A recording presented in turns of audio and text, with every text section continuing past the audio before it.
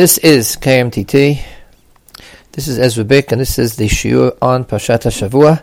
This week's Parsha is Parshat Vayikra, a new sefer, a new book.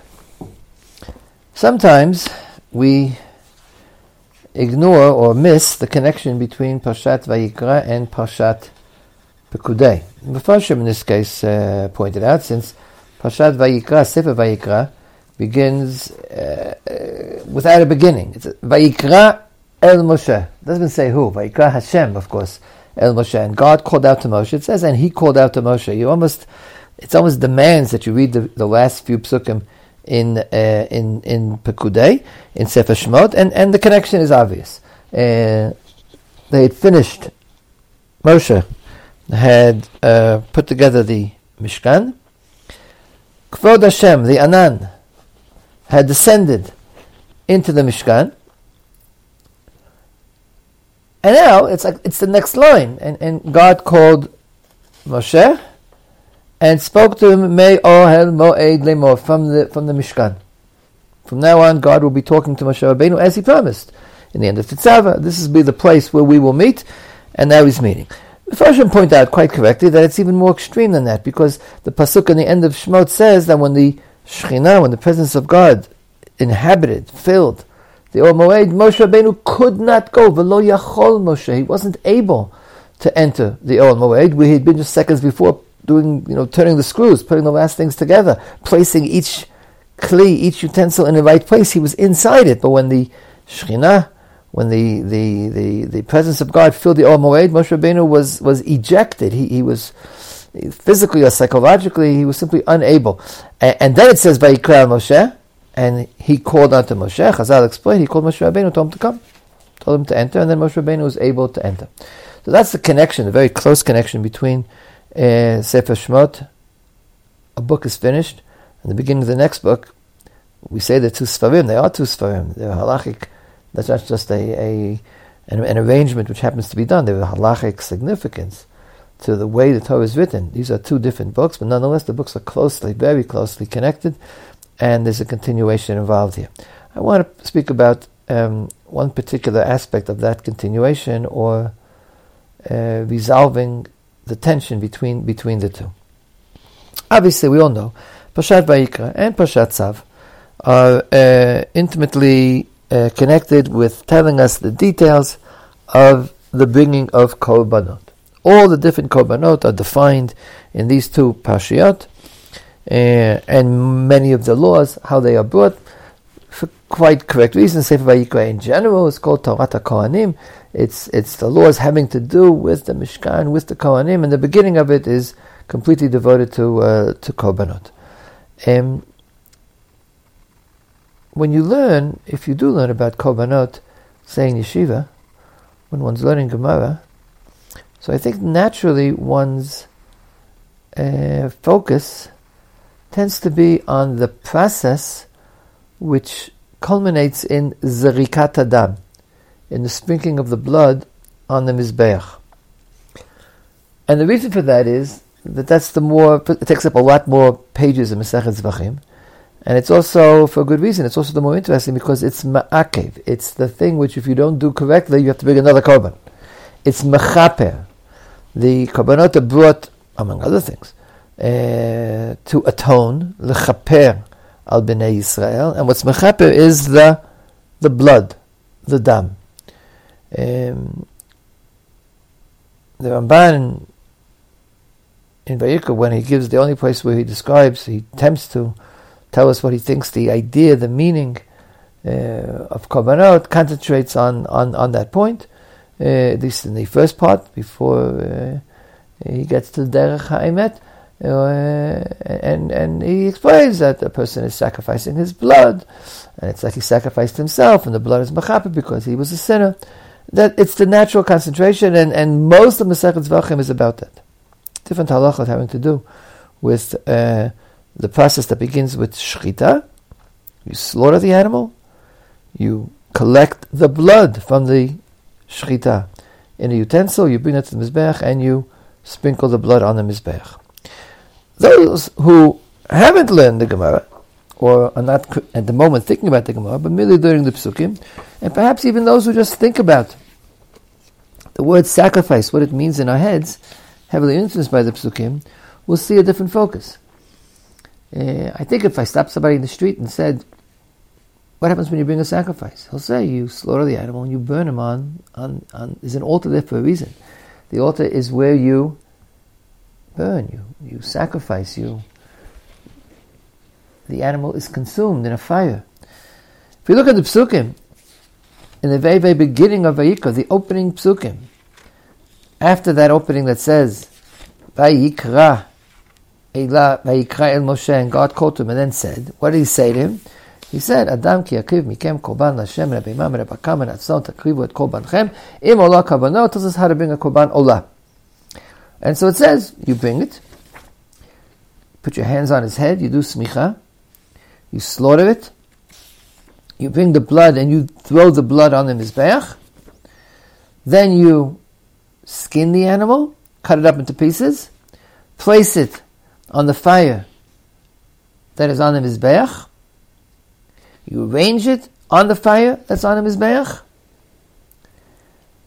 V'hiktir HaKohen et HaKol HaMizbecha Ola Ishei Reach Nichoach L'Hashem. The penultimate verse, the last verse of this section, and of every other section that comes afterwards, because it explains the laws of the Olah, and the laws of whether it's if it's a Shlamim, and whether it's Min Hatzon, or Min HaBakar, whether it's a cow or a sheep. And each time, that's the final pasuk. And it's not just the last pasuk. It has at least the beginning of something grander than merely the details. V'hiktir HaKohen et HaKol HaMizbecha, and the Kohen shall burn everything on the altar. Olah, this is what it is, it's an Olah, Ishei Reach Nichoach L'Hashem, a fire, a burning, which is to be a pleasant incense before God. Those last few words are not really descriptive, they're motivational, they're purposeful. What's going to happen now when you burn the Mizbech? It's going to be something which goes up to God on the fire. Reach nichoach, very difficult to translate reach nichoach. Reach nichoach l'Hashem, a pleasant odor before God. The automatic assumption is that the main purpose of a sacrifice is to burn it. And that's the reach nichoach l'Hashem. Elsewhere it says, Vayarach Hashem et reach hanichoach, and God, so to speak, kaviyachol, smells the reach hanichoach, and that leads to certain results. When Noach made a sacrifice upon coming out of the altar, it doesn't say anything about throwing blood. He thanked God by taking an animal and giving him to God, and burning him up before God, and the animal goes up to God. So if there are well-known explanations, suggestions, as to what spilling the blood and sprinkling the blood of the animal has to be, means the blood is the life of the animal, it's part of my life, it represents my life, it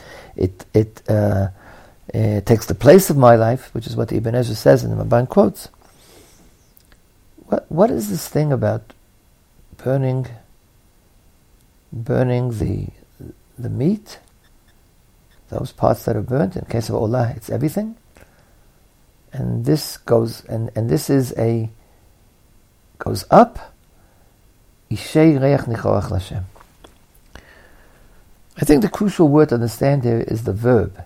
V'hiktir HaKohen et HaKol HaMizbecha. What does it mean to lehaktir?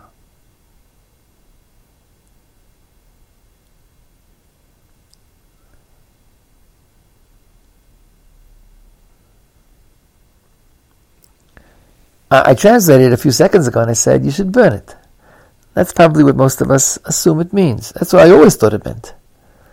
Lektir means to burn something to set it afire. Interesting enough, that's what Unkos says as well. Unkos says, he translates V'hiktir as V'yasek. Hesek means to burn. Why does Laktir mean to burn? Never even occurred to me to think about it. But some 15 years ago, I was wandering in the library and I saw a book there. It was interesting. It was a book about Vayikra in English. So I started to read it, and it was all in English, including the psukim. I have trouble understanding. I have to translate to myself back to get the original Hebrew psukim, so I know what it's talking about. But I didn't recognize the pasuk, because the author had just written, without any apology, without any explanation, had translated this pasuk, and had written, V'iktir hakohen et hakol hamizbecha, and the translation that appeared in that book was, and the kohen shall turn into smoke everything on top of the altar. I didn't recognize the pasuk. I didn't know what it was. I had to go look it up, and then I realized that v'iktir was being translated as to turn into smoke. So I thought maybe it was the author's own translation, but then I checked. Apparently all the newer English translations, not King James, but the newer English translations translate v'iktir as to turn into smoke. And reflecting on it, I realized that literally that was correct. Ktoret, in the Beit HaMikdash there are two Ktorets. There's the Ktoret, and there's this, V'iktir HaKohen et HaMizbecha. The burning of the flesh on the altar is called V'iktir. But the Ktoret is an incense.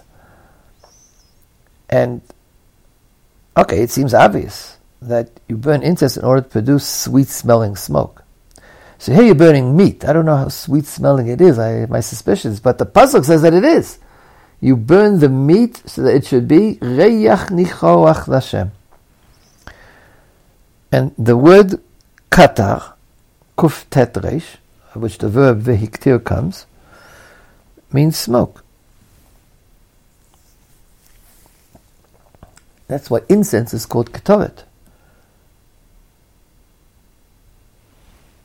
Today in modern Hebrew, kata means steam. It's the same idea. It's what happens when you heat something and vapors arise. In Arabic, kata means smoke. Ketoret means incense, which means smoke. So the iktir is to turn something into smoke. And realizing that, I realized it only because of this accidental reading of an English translation. Sometimes you need to translate something in order to realize that the way you've understood it since you were 5 years old might not be correct. But once when I thought about that, I realized that not only is that the etymological meaning of the root, kuf tet resh, but also, of course, there's a difference in the input. Even when I use the word liktir, meaning to burn, I mean something very different than when I say lisrof. For instance, there are certain things which need to be burnt. Chametz on Pesach. It'll be Pesach very soon. Chametz before Pesach is burnt. Nobody would say, you couldn't say this in any version of Hebrew, that before Pesach you should lehaktir the chametz. You would say, lisrof et hachametz. Notar, if a korban is left over beyond its appointed time to be eaten, 1 day or 2 days and 1 night, so whatever's left over you can't eat anymore, and you have to burn it. And the Torah says, Yisaref ba'esh, Yisrof ba'esh, should be burnt lisrof. You would never say shemaktivim nota, this leftover meat. And the reason is obvious. Lisrof is to get rid of something. Lahaktir is the same sort of import as lahakriv. It's to advance something through the process of burning. No question about it. You can't do ketoret without fire. But you're not burning it to get rid of it. You're burning it to offer it up.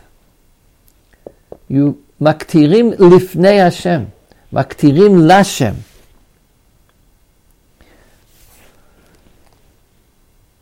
You're advancing. It means the same. It means in essence the same thing as lakriv. You're bringing it to God, and maktirim lo, maktirim ketoret lishmi. Pasuk says in Yirmiyahu. You don't burn something to somebody. You burn something to get rid of it. In short, burning is a negative word. Lisrof is a negative word, and laktir is a positive word. So what does in fact laktir mean? And now I think the answer is obvious. Laktir indeed means to turn meat into smoke. And the meaning of that in the context of korbanot is to turn matter, I'm going to say it in Hebrew because it's stronger. It's to turn Geshem, Gashmiut, into Ruchniut. It's to turn material into spiritual. The word spiritual in English preserves, but not in spoken English so much, the original meaning of the word spirit, which is the translation of the word ruach. And that's why it's called ruchani. And ruach is the same verb as reach, the reach nichoach, a sweet smell. And it also means wind. Because all these things are the same thing. They're non-material in some sense. I know we learned in physics that air is composed of molecules, which are not all that different from molecules or anything else.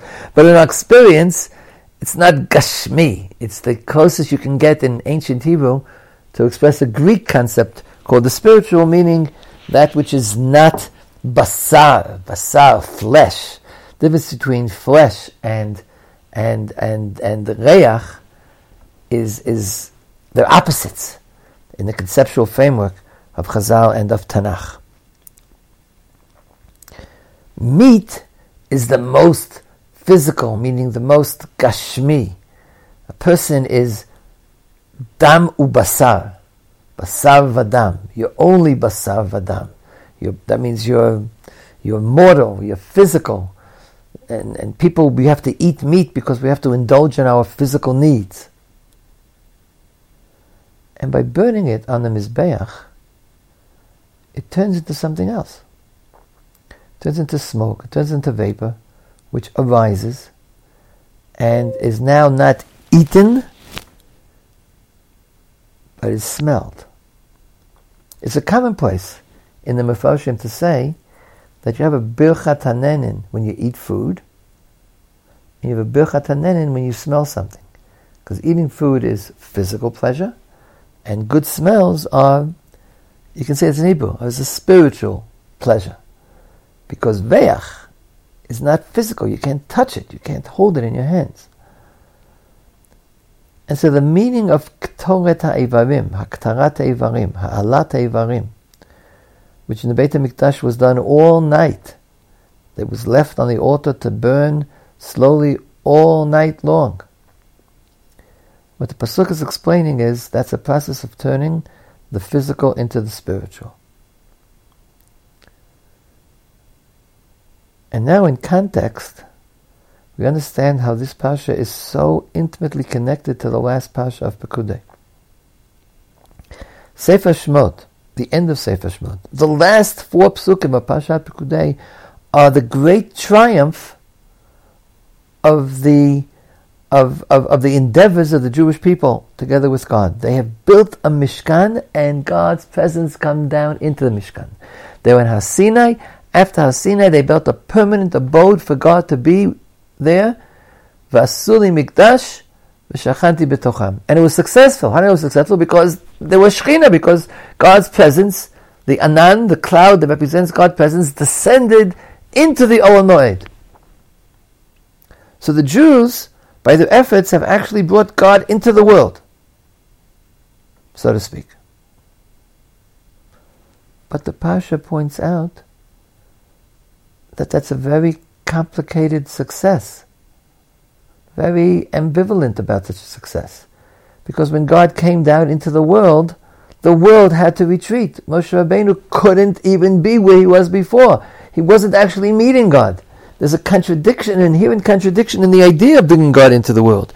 If God comes into the world has to retreat because God is of essence not of the world,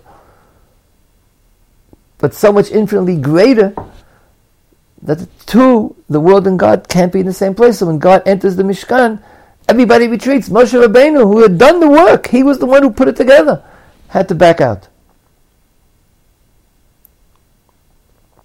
So where's the success? When you read the end of Pekudah, our hearts soar. Moshe Rabbeinu puts it all together, piece after piece after piece, and then the Anan settles into the Mishkan. Nothing bad happens. We're not talking about what happens in Pashat Shmini. Nothing bad happens. But it's a bittersweet victory. Moshe Rabbeinu is expelled. Again, I don't know how exactly that took place, but he couldn't come in. He knew he couldn't come in. He wasn't able wasn't afraid to come in. He couldn't. V'lo yachol Moshe. There was no place for God and Moshe Rabbeinu in the same, so to speak, in the same place. So Vayikra begins with God calling Moshe Rabbeinu and telling him to come, and he comes. So God solves the problem. But the very first things he tells him is also the meaning of how to solve the problem. It's not that it's all the same thing. It's not that the physical world, the spiritual world, God, this world, is all the same thing. Everything is God, or everything is the world. God is not part of the world, and the world is not part of God. Judaism is not some Eastern philosophy which says that, the world is just God. And it's not some form of idolatry that says the gods are also part of the world. They're just a little more powerful. They're spirits roaming through the forests. No, there's an infinite gulf between man and God. And there's a contradiction between the presence of man and the presence of God. Ki lo yirani ha'adam b'chai, God had told Moshe Rabbeinu just 2 weeks ago. You shall not see me and live. You cannot see me and live. No man can see me and live. So the process of coming to but the Mishkan is the combination. The Mishkan is the place where they meet. It's Ohel Moed. Asher Iva'ed Lecha Shama. It's the place of meeting, where I will meet with you there. And the answer is that Avodat HaMikdash, which we have such difficulty understanding, not because we can't read or understand the things, but those things you don't experience yourself, you really don't understand them well.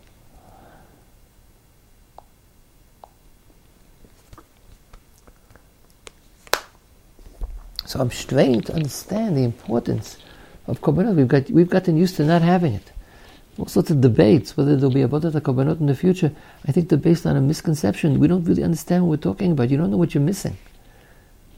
So here I want to point out something, I don't know how it works, but something which is totally missing in our experience today. Avodat Beit HaMikdash allows you to turn the physical into the spiritual. And that is a purpose, I would say a main purpose, one of the most important purposes of the entire avodah of bringing sacrifices. It's to take that which represents flesh,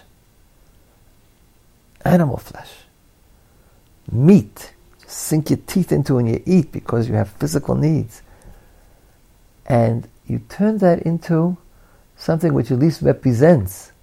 It doesn't interest me what the modern physical explanation of smoke is. It represents the spiritual, which goes up, and it connects man to God. We don't merge man and God. We don't turn God into man or man into God, as certain other religions attempt to do.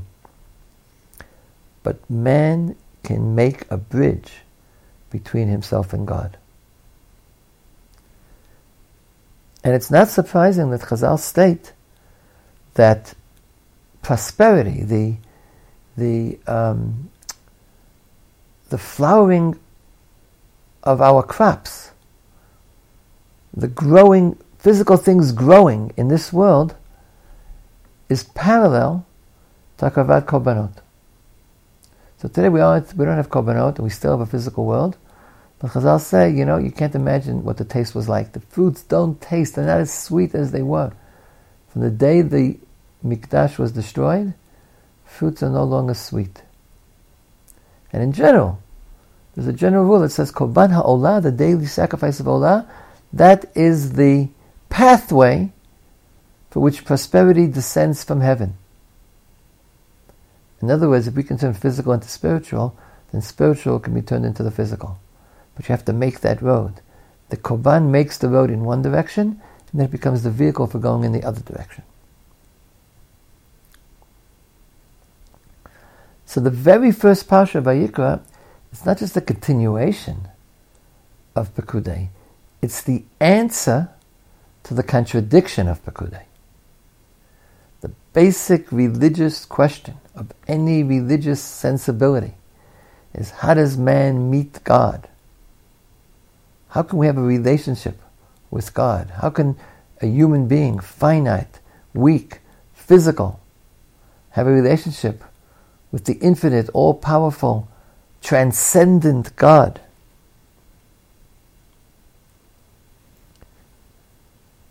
And so the answer that the Torah first gives, the answer to which we don't actually partake of anymore, is Vasuli Mikdash v'shachanti betocham. You will make a Mikdash, and in that Mikdash, you, not me, you, the Jewish people, will be creating a pathway,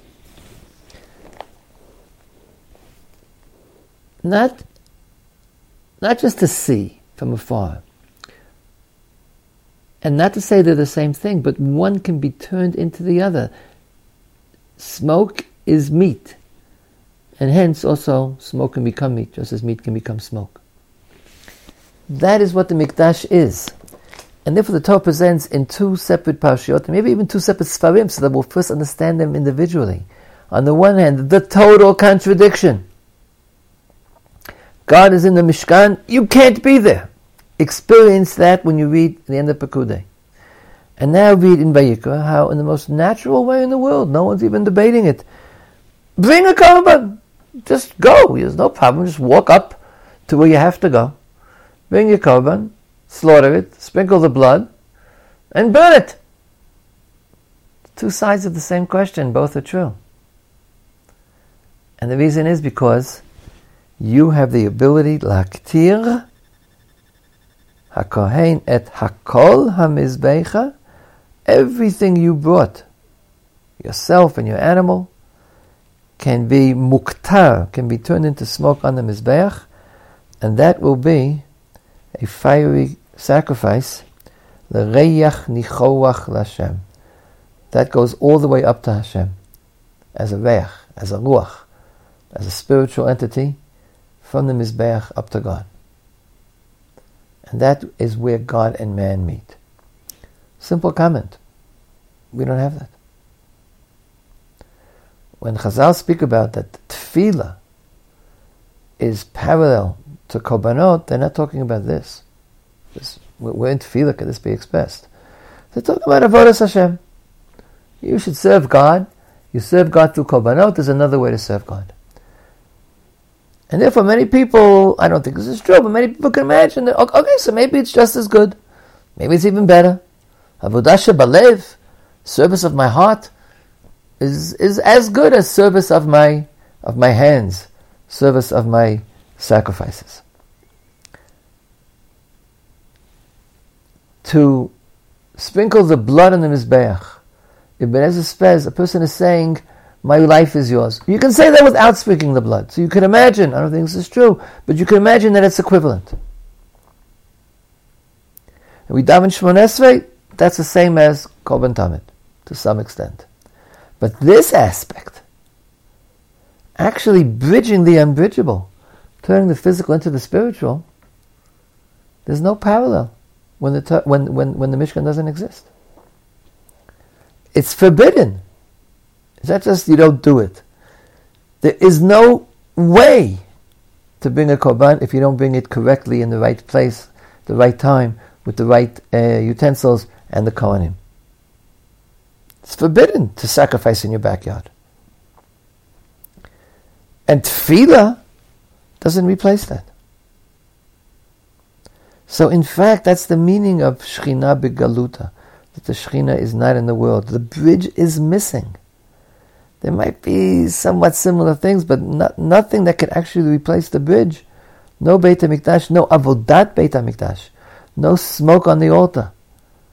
And remember, the smoke on the altar is Eish Tamid Tukad Al HaMizbeach, beginning of Parshat Tzav, next week's Parsha.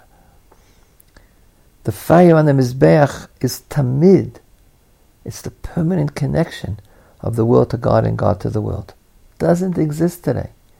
And we're missing it. And we don't even know what we're missing because we've gotten so used to in 2,000 years of living without it. And that's what I would have you reflect on. Not how do we get around the problem, but just realizing that the contradiction remains. God is God and man is man. And yes, you can reach out to God, you can talk to God. Perhaps you could even experience something, I don't know exactly what. But the world and God are not connected the way they should be.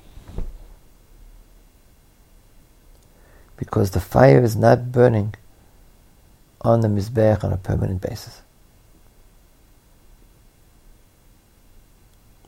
And that yearning, Vashevet ha'avoda le'dbir beitecha, B'ishei Yisrael u'tfilatam, B'ava tekabel beratzon, that's not talking about the sprinkling of the blood. That bracha which you say every day is V'ishei Yisrael. Isha means the burnt offerings, the burning of Yisrael, u'tfilatam, not just tefillah. B'ava tekabel beratzon, Tehi leratzon tamid. Just tefillah, when we daven, we offer our tefillah to God. It's not the same as Ishei Yisrael, the burnt offerings of Israel. And we pray daily that God should restore. God should restore Ishei Yisrael, the burnt offerings, the burning of flesh, turning it into smoke, turning Gashmis into Ruchnis. Daily, 3 times a day, we ask God to restore that, because we should have an enormous yearning for something which is so missing and so important and so crucial to the proper understanding of God and the world relating to God. Shabbat Shalom, B'chol Tov.